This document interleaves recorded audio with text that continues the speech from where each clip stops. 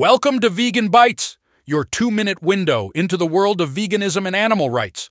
Today, we're talking about a new veggie restaurant chain that's set to revolutionize the fast food industry.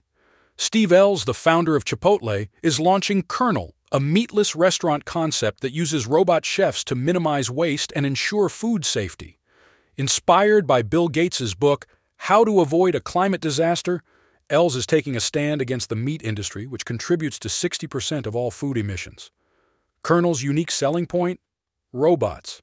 These automated chefs will do the bulk of the cooking, with only 3 human employees needed per location. This not only ensures better food safety standards, but also significantly reduces waste. Picture this. You place your order, and a robotic arm swings into action, placing a pan with your food in the oven.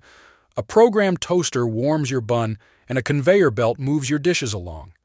The human touch comes in at the end, with employees adding the final touches and packaging your food for pickup.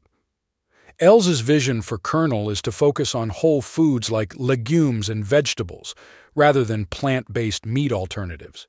He's even roped in Andrew Black, a former chef at New York's now mostly vegan restaurant 11 Madison Park, to develop plant-based sandwiches and sides for the menu.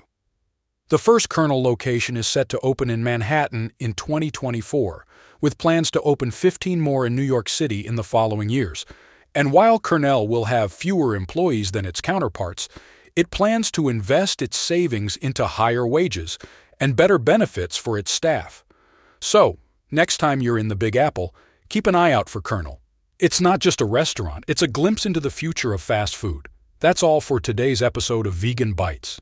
Remember, every small step towards a vegan lifestyle is a giant leap for our planet. Stay tuned for more vegan news and insights.